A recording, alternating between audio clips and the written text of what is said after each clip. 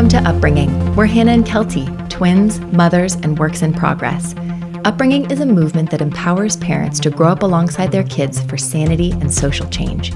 Through this podcast, speaking, and coaching, we focus on our personal work as parents, the awareness, intention, and approach needed to raise amazing humans, while we also get some shit done. Join us to radically redefine kids' resistance as an opportunity to nurture skills and values like consent, nonviolent communication, emotional intelligence, body positivity, and respect. We attempt this by practicing powers beyond control, evidence-based tools that protect our kids' personal freedoms, support their skill building, and better align with how we roll as people. To us, this is the practice of parenting, when we can choose trust over fear, connection over control, and progress over perfection. We're not just raising our kids, we're raising ourselves. Let's show up and grow up.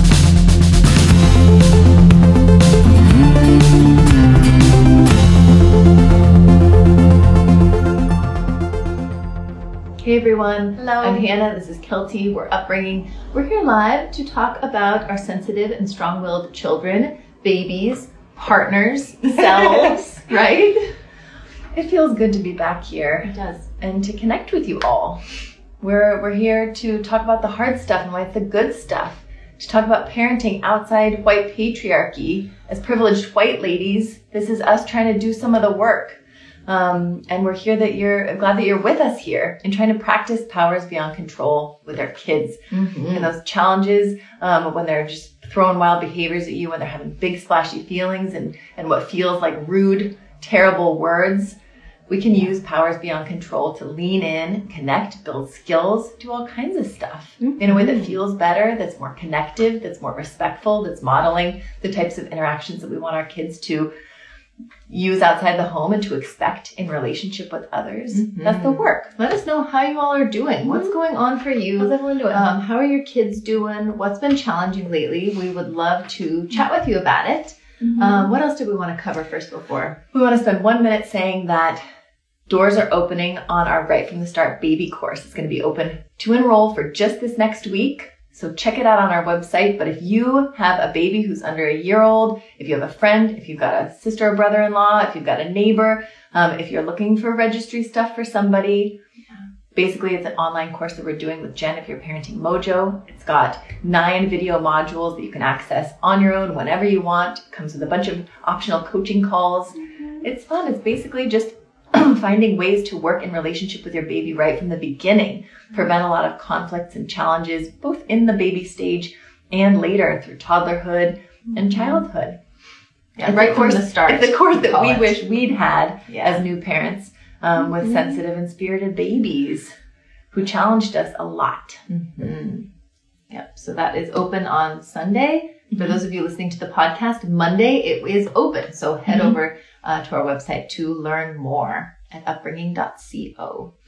We wanted to read a beautiful comment from somebody here. We posted about rude kids and how do we deal with that? What are our beliefs and what's the reality? Do you want to read through the beliefs versus reality? Yeah. So when kids act rude, when they're mean to us, when they say something nasty to a sibling or a friend, when they don't say please or thank you. Yeah, or even if someone mentions here that when my kids 4 and 7 ignore people when they're talking to them, what should I do? And that's something that can really be easily interpreted as rude behavior, as antisocial behavior. And we really take it on ourselves as parents to support our kids in pro-social behaviors. We want them to be really smooth in the world. We want people to like them. We want them to be able to get along with people. So we can go down a little hard and heavy on what's polite, what's rude. We can kind of become the socialization police in some ways. So this post on our Instagram, when kids act rude, and so much of the work we do here at Upbringing is saying, we're giving you permission to worry less about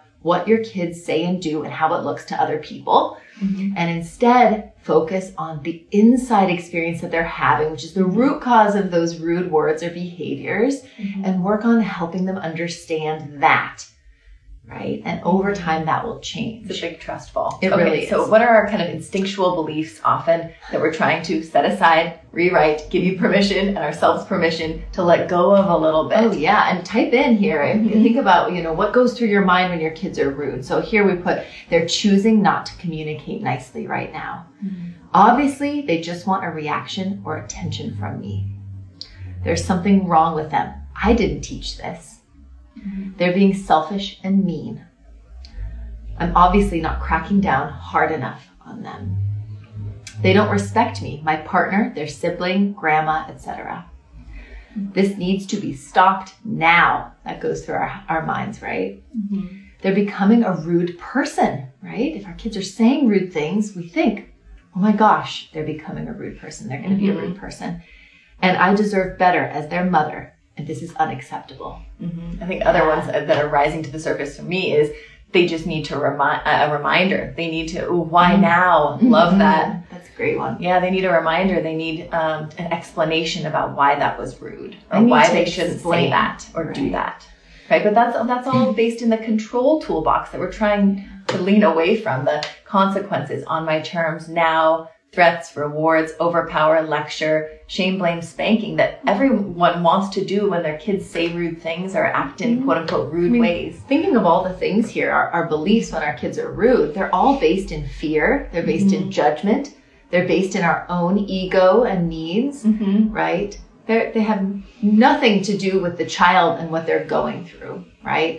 Someone mentioned here, they don't know how what they said is rude, right? They just don't know. They don't know. But I think that's why we feel compelled to point it out to them. That's rude because of this. That's rude because it hurts so-and-so's feelings. That's rude because grandma's used to being treated this way, or that's just a mean, rude thing to say. We can feel very out of control when our kids are out of control, right? Yeah. So let's talk about the flip side. So take those beliefs about our kids being rude when we're saying they're trying to do it, they're meaning to do it, they need to know it's not right. I've got to stop them and punish them. Disrespectful. Right? All these things. We're centering ourselves and other people in our kids' struggle or experience. And we have this other side on the Instagram post in reality. So their growing brain and nervous system are overwhelmed. Rudeness is a cry for help, not a sign to shame or punish. They need help understanding what's driving their words. They're being a healthy child. This is what we're reprogramming ourselves to believe, right? It's my job to lean in and connect with love, to de-escalate and understand them. It's very, very productive. Yeah, it's counterintuitive, but productive. Yeah. It's not my kid's job to respect me. It's mine to give them respect unconditionally. So we do it first. What are they needing right now? We can ask ourselves. My child is not their behaviors. And taking this personally is getting in the way of serving my child, right? So that's the reality that we're reframing here, right? Yeah. Our kids' rude words are not about us. They're about our child needing help and struggling and being a child. It's all normal, natural, necessary. It's okay, right? Someone commented on this post, left an amazing comment, Susie Q. They said, I distinctly remember being 9 years old when an adult did something I thought was unfair. I proclaimed it to anyone who would listen. And I remember another adult, a female family member, stooping down to look into my eyes, squinting at me, pointing a finger at my face and calling me ugly. That my action of not shutting up was ugly. I remember going through life as a teen, then young adult, repeating that in my head, that I'm ugly, I am rude, I am what the adults say I was. It's only until recently that I realized that I am a loving, generous, righteous, wonderful person. I am not ugly. I never was. The power of one adult's single word in a moment of frustration is haunting. Oh. Wow. The power adults of one judgment, of one word. It's not even like an attachment figure even. Yeah. That we can carry with us for years. And connect the need or belief or advocacy that we're expressing with the external gaze that that's wrong. Don't think that, don't believe that, and definitely don't say that, right? How often are we telling our kids that? Don't think that, don't believe that, don't feel that, don't share that with me. Yeah. When we say, ew, I don't like the way you did that, we're saying, ew, you, your needs, your feelings. That's what can be interpreted by our kids. You know? Yeah, I love that this person also brings up the fact that as we're doing this parenting work, we're reparenting ourselves and we're healing ourselves. And it's tandem work. Some people enter into the upbringing space from the beginning, and then they're having to do that reparenting work. Some people come from a reparenting work saying, I've given myself this permission. Now I believe that I want to give that to my kids to be who they are, that they're loved and worthy and have belonging, regardless of how they show up, regardless of how much they struggle to control their impulses or their brain, right? Mm-hmm. And that supporting them, just like knowing ourselves as adults, that when we get unconditional positive regard, when we get support, when we have someone saying, how are you doing? What are you needing? We don't just feel better, but we ultimately do better. Mm-hmm. And that same practice can be applied to our children. Listening to them, understanding them, and letting the rude words go is incredibly productive. It's not permissive. It's not going to raise entitled, spoiled brats. Mm-hmm. It's going to raise kids who know what's going on inside them early enough and well enough that they don't end up saying something rude, that they don't put their foot in their mouth, that they don't rage on someone, that they don't run away because they're scared of what they might say or do, right? We're building a critical self-awareness, which is such a stabilizing facet of a person's being and being in relationship with other people. We get to give that to our kids, right? By setting aside the words. Yeah. But it's so hard because we've got such pressure as parents to be pushing that socialization. Like you said, those pro-social behaviors, or just don't fucking talk to me that way. It doesn't feel good. Right? I think that if we can set aside the fear spiraling, the judging, all of those things, and keep going back to needs and helping build our kids' self-awareness. And when our partner or our in-laws or the neighbor are looking at us like, what are you doing?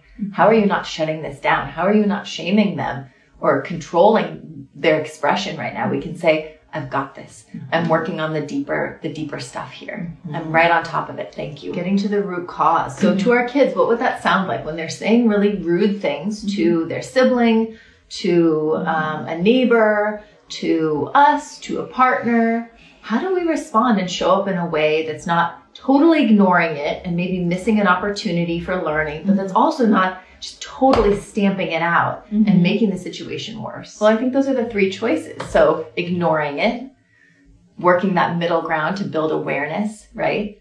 And then clamping down on it. So I think if we can set aside the clamping down and controlling and punishing, great. Sometimes I think we should let it go and literally just turn around and walk into the other room if we can't work that middle game.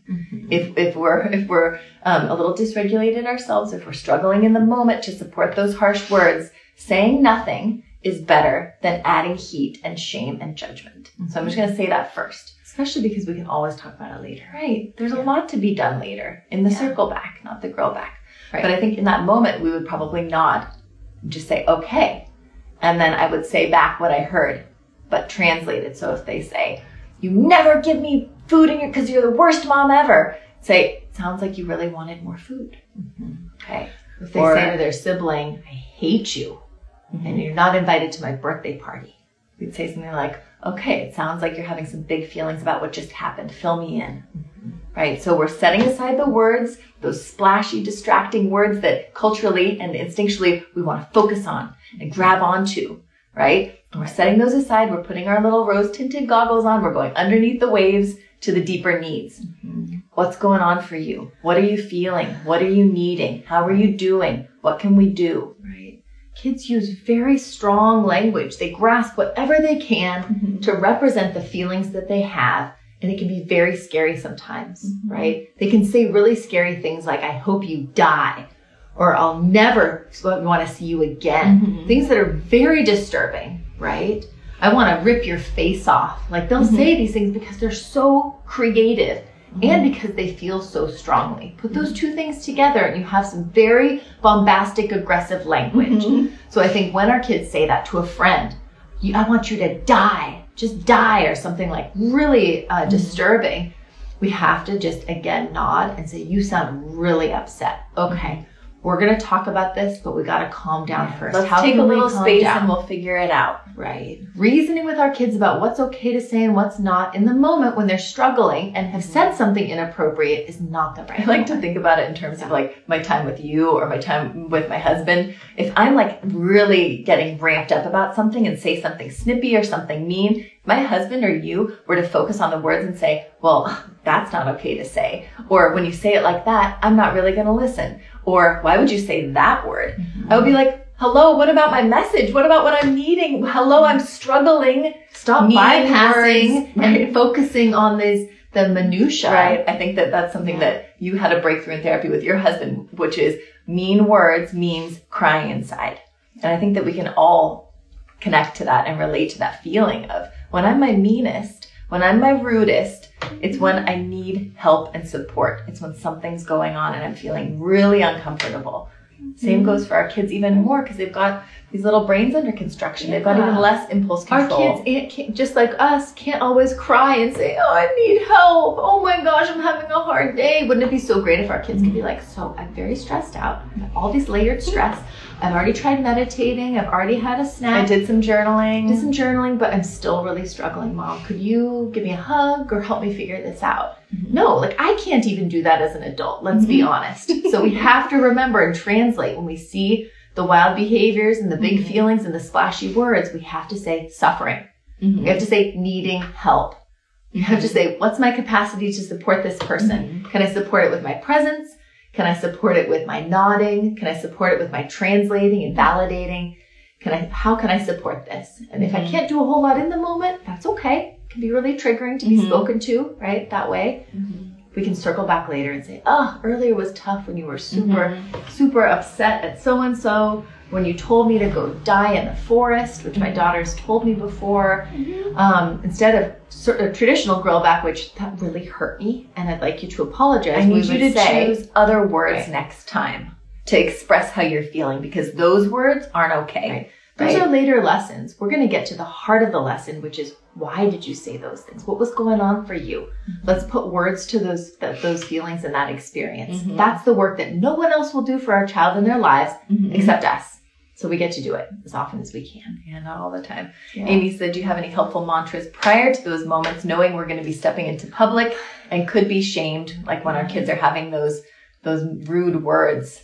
I don't know. I mean, I go into like every single public situation with my children predicting that they will struggle and that people will have feelings about their struggle. And I think that that's my main mental mantra is acceptance of whatever is going to happen.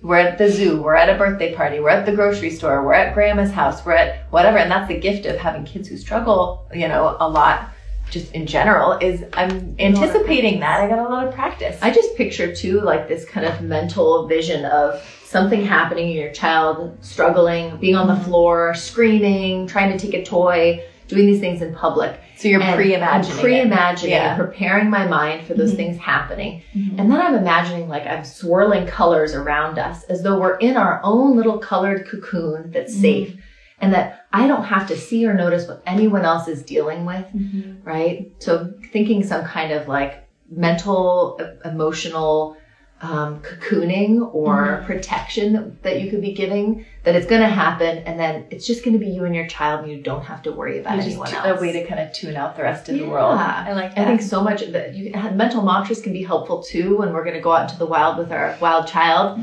thinking this isn't an emergency. Yeah. My child is my primary focus. My child is going to do what they need to do, and we're going to learn through it together. I can give my child the support that I didn't get when I struggled. Right.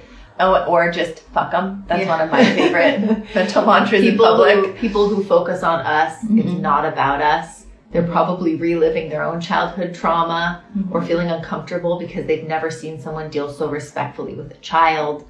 I get to show, if you really care about people, what they think, you can say, I get to show them what respectful parenting looks like today at the zoo. I get to show them what respectful parenting looks like today at Whole Foods. I get to show them what respectful parenting. I might be the only person they've ever seen treat a child this way. I hopefully will not be the last, but yay for me being the first, right? Lauren said, I also think about the fact that if I show up how I want in a parenting in public, we can be such great and maybe be such a great, maybe brand new example to other folks out there, just like what Hannah said. Yeah, I love that. Yeah.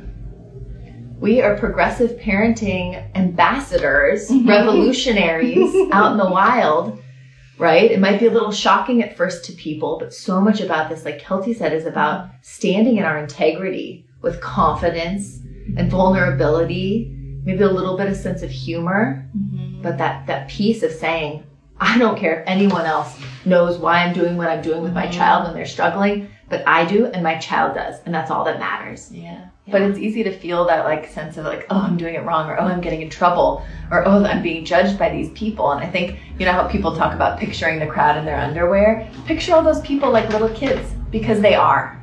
Everyone's a little kid inside, and those angry adults / little kids, or shaming, you know, or judgmental adults, are just little kids who didn't get their needs met, and it's making them uncomfortable. So picture them all in little, like, you know, tidy whities. Or like going to therapy later being like, I saw this thing. Yeah, they're like looking like, oh, I can't even, that was terrible. But they're totally going to cry to their therapist tomorrow. Yeah. Yeah. You bet. It's going to bring up some stuff for them, hopefully. What else is going on with everyone? We've got maybe like 10 more minutes and we got to go pick the kids up.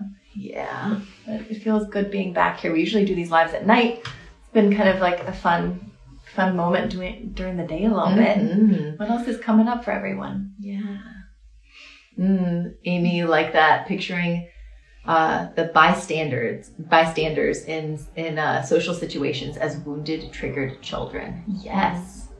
Yeah, think of ourselves as beacons of healing. I'm healing this child. I'm healing myself. Hopefully, healing some other people walking by, gandering at the spectacle scene. Yeah, absolutely. Yay. We've been talking a lot about sensitive kids this week. We were on Cindy Wang Brandt's Parenting Forward conference. It's like Parenting is Revolutionary conference, I was going to say podcast. We've been on the podcast and had a great time with her, but a conference is coming up. So stay tuned for that. We'll be sending out more info on that. But just thinking more and more about, nervous systems, nervous system overwhelm, right? Remembering that our kids and babies are doing everything that they're doing to try and feel safe and secure in their bodies. The screaming, the running, the hitting, the throwing, the saying no, all of it is them saying, their body saying, get me safe, keep me safe. Balance me, help me. Someone said, how much adjustment or simplification in our language should we be using with our 21-month-old toddler now that she's really asserting herself and pushing boundaries when it gets risky or dangerous? So what kind of language do you want to be using? What would be a good example of risky or dangerous? Because it sounds like this 21-month-old is doing her job, asserting herself and pushing boundaries is awesome. It's all good. And I think, really good. Again, though, it's going to just require a lot more of your nearby support, right? To be, we call spotting, so you can be spotting her. It requires you to be noticing what areas are now no longer safe, where you may have to make physical adjustments to the environment rather than putting that pressure on her not to climb, not to touch, not to throw, right? So it might be an environmental thing. Yeah. And I think getting clear with what is risky and dangerous. Is it really risky? Is it really dangerous? How dangerous? What kind of risk? Weighing the risk. I think it's easy for us right away to say, oh, they could get hurt, so just no, don't walk over there, don't do that. And I think that we have to remember too, what is the real risk here? What is the real danger here? Because a lot of our 21-month-old learning is around cause and effect. Slipping a little, bumping a little knee, falling off something a little bit. It's called risk assessment that you can only do by doing. You can only learn it by doing. So thinking about, I love this, by 21 months, you can be with them when they're climbing up something that's a little bit precarious, and you can say, instead of saying, be careful, or whatever, you could say, this looks a little unsteady or slippery. Can you notice? How does it feel for you? And then ask a question. How does it feel? So you're asking them to tune into their body experience and not look to external people to say whether things are safe or not, but to say, how is your body feeling? Do you feel balanced? Do you feel stable? Does that feel safe to you? Does that feel safe to you? Okay, I'll be nearby in case you need a little bit of help. In our minds, I'm like, she's going to slip on her butt. Or in my mind, I'm like, he's about to fall and tumble down the whatever, or he's going to bonk himself in the head with whatever it is. So we're respectfully telling our kids, here's a little information. I'm just wondering. I'm just curious, but you trust your body, and I'm going to be here in case you do slip, in case you do bonk your head on that thing, in case you are about to tumble over the whatever. And that will allow them to learn, having tried it, but not get really hurt because we were there. So we're riding that line when we can be with them. Right. But I like that, even just saying, does your body feel safe? Safe is a very subjective word. It's kind of a arbitrary. And so that's why with a 21-month-old, I would use that later. And earlier, I would say, does that feel slippery? Does that feel stable? Does your foot feel stuck to it? Do you feel like it might tip or twist? Does it feel wobbly or pretty secure? Firm, so you can use these words so they're understanding. Does this branch feel like it could break off, or do you feel like you can hang on tight to it? Or you could ask the question, I wonder what would happen if you see them starting to pull a branch back and it could like whip the other kid or something. I wonder what would happen if you pull it back and then let go. Do you think it might fling that way? Or I wonder what would happen if you did throw that thing into that thing. Do you think it might splash out and maybe hurt you? Or I don't know. If you put both feet on that, like you see that they're about to do, where would your hands go? Where are you planning? What's your plan? So you can start asking them what their plan is when they're doing risky play too. So you're building that prefrontal cortex and helping them think forward, right? And then when things happen with your 21-month-old, you cannot then think back and say, how did that go on that thing? Did it feel stable? So if you didn't have the time to be right next to them talking about all the things, right? Then you can always talk about it later with them. They absolutely understand. Lauren said, working on saying, be careful, less over here. My own anxiety about my kids getting injured is so hard to override in favor of trusting my kids' intuition. Yeah, I mean, it's that middle way. And it's okay. Our kids are going to get hurt a little bit, and that's okay. That's not a mom fail when kids get hurt. That's okay. We want them to be safe. We want them to be never in pain, right? But it's going to happen every now and then, and it's all part of the learning. We basically had that same thing happen today. Made a safety wreck. It was ignored. Injury happened. Then I got to show up in a compassion instead of saying, I told you so. I love it. So an example of the 21-month-old wants to jump on the bed, pushing my hands away when I'm trying to keep her away from the roadway. We don't say no or stop as much as that reflex is strong. Oh, that's good. Yeah. So wants to jump on the bed. What's wrong with jumping on the bed or falling off the bed? That's the best way to learn how to jump on the bed safely, I would say. Pushing my hands away when I'm trying to keep her away from the roadway. I think that that's totally natural too. And I think that in those cases, we could state our concern. My concern is we are very close to the road. So we get real close. Say, 1 second, can we connect really quick? The roadway is right there. So what drives on there? Checking for understanding. Cars, big trucks and stuff. So I get that you want to walk alone. So do you want me to pick you up? Do you want to walk on the inside, or do you want to hold hands on this side? Which one feels good? Or let's hold hands, or I'm going to have to put you in the stroller. And I know you want to walk. Should we hold hands? So we're giving those options. And giving a little bit of an explanation about what it is. And like you said, Hannah, too, we can circle back. If we lose it and we're just like, stop pushing me away, you're going to run on the road. Later, we can talk about it and just be like, oh, remember on the road? And I kind of grabbed you and I said, we're going home. We can't walk anymore. And I think I was just a little scared about you running into the road. And what can we do next time? I think so much about this is saying we don't want our kids to be ignoring risk. We don't want them to be just diving off of beds and getting hurt all the time. And I think it's really easy for us to forget that that's how kids will act if we're constantly holding them back from safe risk taking and assessment practices with us. So if we're never letting them risk assess and lose their balance and almost fall or go a little too far or go a little under, they're either going to be timid about everything, right? And be like, oh God, I don't know. They're always going to feel unsafe because they haven't been practicing with us. Or they're going to feel like totally without abandon, the idiot, like jumping off cliffs. Jumping off stuff, like all the time, right? And not knowing and getting hurt. So much about being, again, it looks like permissive parenting. It looks like unsafe parenting sometimes when we're the one at the park letting our child climb a little higher than we would be comfortable, but we're there. Or letting our little toddler climb up to something where we know it's slippery. Instead of removing that educational opportunity and saying, you can't play on that, if we're there and we're able to, we could say, this looks fun. Oh, look, there's some ice on here. What do you think could happen if you put your feet on it? Or can I tell you my concern before you climb on that? We didn't wear the boots, and I think the boots have the more traction, and you're wearing your Crocs, which are a little slippery with ice. So I'm just wondering if you might fall. What do you think? How are you feeling about it? Right. And so then they go for it, and we're there to spot them, and we can process later. Right? Or we actually don't want them to do it, in which case we would then say, I'm really just uncomfortable with you doing this and I can't support you as much as I would need to. It looks so fun and I get why you want to do it, but I can't be there to support you and I'm worried that you might get hurt. Someone said, can see the differences for younger children as opposed to older. Older are more likely to check in with me to do things rather than the younger who will tell me what they think they can or can't do. Oh, yeah. Yeah, and totally. Some of that can be conditioned. Yeah, that the older kids are checking in with you because Maybe you've created some patterning around, I know what's safe and you don't know what's safe.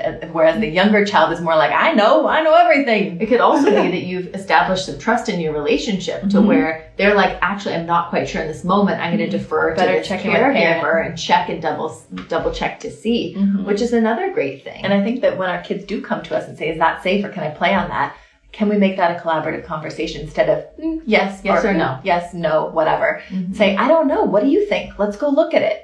Or let's go investigate that together and keep it in conversation cooperatively. Yeah, we want our kids when they're a little older not to think, oh, I just need someone to tell me if something's safe or not safe, like to do something at a frat party or to do this weird business situation. Or in sports or something. Yeah. Like I can't just blindly trust someone to tell me if something is safe or not. I have to ask myself and do the research and ask the questions and think it through. And that's the collaborative process that Kelty's saying is let's think it through with our kids. Yeah. Let's not make the decisions for them. Even if we have to hold them back from something unsafe, we're still going to explain to them and be collaborative about why. The parent said, yes, definitely. I've learned more intentional parenting, which is playing out with my younger one. That's so great. That's so great. Yeah. Someone said, really appreciate these Q&As, generous spirit of both of you that really shines through. Thanks for that. We're so happy to be here. We feel so lucky to be connecting with you all, doing this work, right? From our babies to our toddlers, to our kids, to our teens. It's never too late to begin thinking about using powers beyond control in your daily discipline with those big feelings and challenging behaviors. And I love this topic of safety and keeping our kids tuned into their safety. So we don't have to be the safety police. We don't have to be the bummer police or the reality police saying you can do this, you can't do this. How can we stay in conversation with our kids so that they can stay in conversation with themselves? Because that's how they should come up with answers. Isn't by being told by someone else blindly, oh, okay, yes or no, do this, do that, right? That's not what we want to be conditioning our kids to believe. We want them to be conscientious consumers. We want them to be critical thinkers. We want them to be innovators, right? Not where they're just saying, well, I feel like it, so I'm doing it, or they told me I can't do it. We want them to engage in all of these questions of this or that. And attune. Yeah. And I think that's when our kids come to us with a question about safety or about logistics or about space. Do you like my room? Should I set it up like this? Or what do you think of my outfit? How can we always turn that back into tuning them in? How do you feel in that outfit? Or, ooh, the room's changed. What did you do? Tell me about it. What do you think about it? Right? I think it's so automatic for us as parents to think, I've got to center myself in my opinion because I am the teacher and I am the model and they want my opinion so bad. And they're like a little mini me just Or you're like, oh God, I finally have an answer for something. Let me tell them. I feel so sure about this one thing. It actually feels so good just not deflecting, but just saying, I don't know if that's safe. Let's go check it out. I'm not sure I would feel safe. I wouldn't put my body on that. But all of our bodies are different. All of us have different capabilities. All of us have different skills. All of us have different instincts and abilities. I don't know, I'm repeating myself, but I think, can we use all of those moments to be showing our kids that each of us is different. Each of our bodies is different. Each of our nervous systems are different. Each of us has different needs. And that the answers come from inside them, right? That's the place they should be checking and relating to and questioning, getting curious about, right? Yeah. Yeah. I think starting any conversation with a question is a good one and not why? What are we thinking? Right. How could you do that? Anything our kids say or throw at us. Can we think in that moment, how can I react to this with a question, an open-ended question that keeps my kid tuned into their experience and what they're doing? Right. Because everything else in our kids' worlds are probably going to be tuning them out of their body, of their somatic experience, of their needs, of their weird little brains. It's just so backward, though, to think that we think teaching is telling. And what teaching really is asking. It's a really big turnaround for a lot of us. But think about how we learn best, right? Through reflection, through curiosity. And involvement. It's a Benjamin Franklin quote. It's like, tell me and I do it. Teach me and I remember. Involve me and I learn. Or something like that. I botched it. Someone said, how do I connect with my 2-year-old more so he doesn't run away? My 3 kids and I are headed to the ocean for spring break without my husband. I'm terrified my kid will run away. Continued. I'm typing still. Oh, okay. That's such a big one. Oh my gosh. When you probably have a baby. I'm guessing you maybe have a baby. Yeah. Another person's asking about age appropriate stuff. Give us an example of that. Because I'm not sure what age appropriate means. I used to think I knew what age appropriate means. Hannah's daughter, who's 8, went into school today with makeup on. So we're in a big trust fall here, people. Yeah. So go on this trip because your in-laws are paying for it, but they aren't quick enough to catch him. I think that's okay. Yeah. I think when we've got a little runner on our hands, this is temporary. This is totally developmentally normal. 2-year-olds who run away all the time. You and this 2-year-old are buddies. You guys are super buddies for this trip. You can start that conversation now. Oh, what are we going to do at the park? Oh, at the beach. What's your favorite thing? You know, when your brother and sister are playing in the waves, you know who you're going to be with? Me. I'm going to be right next to you. I'm going to be with you.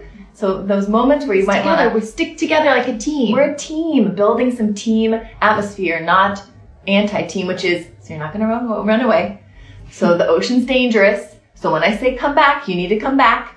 Right? I think often we think, to prepare our children, we need to warn them. We need to remind them. We need to preempt all of the crappy things they're going to do and explain the ways that it inconveniences us or is unsafe. So I think we have to remember that all of that power is in our hands. Right. And I think beyond just like buddying up and allying with this 2-year-old runner, right? I think also just what else can you do with the environment and everyone else? So talking to grandparents about being on with a 5-year-old who is a little slower moving, who is a little more receptive. How can you be having the baby in a stroller where you could just run for the 2-year-old and the baby's safe in the stroller? How can you have it where they're strapped to you so you're not having to carry them and you've got your coffee and it's hard? So how can you set up yourself for success in supporting your 2-year-old as well? And how can you flip that fear of, oh my gosh, we're going to the beach and they might run away, to, oh my gosh, we're going to go to the beach and they're probably going to run away. And I'm going to be right on that. I'm going to be right on top of that. It's their job to run away. It's their job to run. You can get their nervous system regulated before you go down to the water. So they're listening and they're calmer. So you could be doing like dips and flips and twists and laughing and cuddling before. So then maybe they feel a little better once they're down at the beach and a little less wily and a little more like in flow and checking stuff out. Someone else, the inappropriate clothes. They said they want to wear crop shirts and they're in junior high school. Yeah. I think we're just beginning to realize that age appropriate is really just control and dominant culture and its expectations. And I think if the junior high school has clothing guidelines around what you can wear and what you can't wear, then that's something to be pointing out to our kids. Institution, you got to follow those rules. Got to follow those institutions, but I think that we try to be institution free at home and say everyone can wear whatever they want. Everyone can express. That's our freedom to express and our freedoms model, which you can download on our website. In whatever way they want, they can wear what they want. They have their own gender identity. They might change their name, right? They might wear makeup or want to cut their own hair. That's their right because it's their body. And again, instead of like cracking down and saying that's inappropriate and I won't let you wear that when it's their body, right? The other way we could go is just not saying anything and just letting them be them, which can be very supportive to a child to just feel like they're probably being judged and deconstructed everywhere else. At home, they're just unconditionally accepted and loved. That's great. But you can also find that middle way with your junior high student, a schooler child, and say, how's that feeling? Why are you wearing a crop top? This is my concern. Maybe that it's just so sexy and you're so young and I'm just concerned. I wouldn't even say a concern about it because concerns are judgments. I think we can share our concerns with our partners and our therapists and our friends. But I think that, like you said, Hannah, the ideal would be to be that one safe place where our kids can be exactly who they are. Even to better understand why. You're wearing the crop tops. You're liking those lately. Are those kind of in lately? Or do you like the air? Where it's just nothing right here. I mean, even when you ask, you're like, it's because that's what everyone else is wearing. They're doing it to fit in and to feel safe. Again, everything our kids do, whether it's throwing shit, running, screaming, crying, or wearing crop tops, is to feel safe in their body. And if wearing a crop top helps them feel safe at school, then in our mind, it's like, let them wear a crop top. Yeah, and be inspired by that, man. I mean, wish I were brave enough to wear a crop top. I'm kind of crop topping today a little bit. You were a little bit. Thank you all so much for being here. Go and check out our Right From the Start Baby course, which should be open by the time this airs on the podcast Monday. It'll be open for all of you Instagram folks this Sunday, the 3rd. Do you have a baby? Do you have a toddler? Do you know somebody with a baby or a toddler who wants research-informed support around sleep, movement and play, diapering, dressing, bathing, eating, big feelings and attachment and sleep stuff. I'm not sure if I mentioned, but sleep, which is a big pain point for a lot of us with the younger babes. It's all in there. It's all in there. It's about how to attune to your baby, not do a particular thing, not bed share versus breastfeed versus, stop nursing versus those things, but saying, do what's right for you and trust in that process and go by all of this research, but figure out what's going to work for you both. That's the goal of the course and the community. Love it. Someone wanted to be in our video, but we don't have time for that. I'm sorry. We're all here. We're loving you a lot. You're doing an amazing job. Kids are lucky to have you. We'll be back on live soon. If you had another question, send us a DM and we'll try and get to it here or in our stories at some point. Yeah. And we'll see you soon. We'll be back next week. Bye. Bye.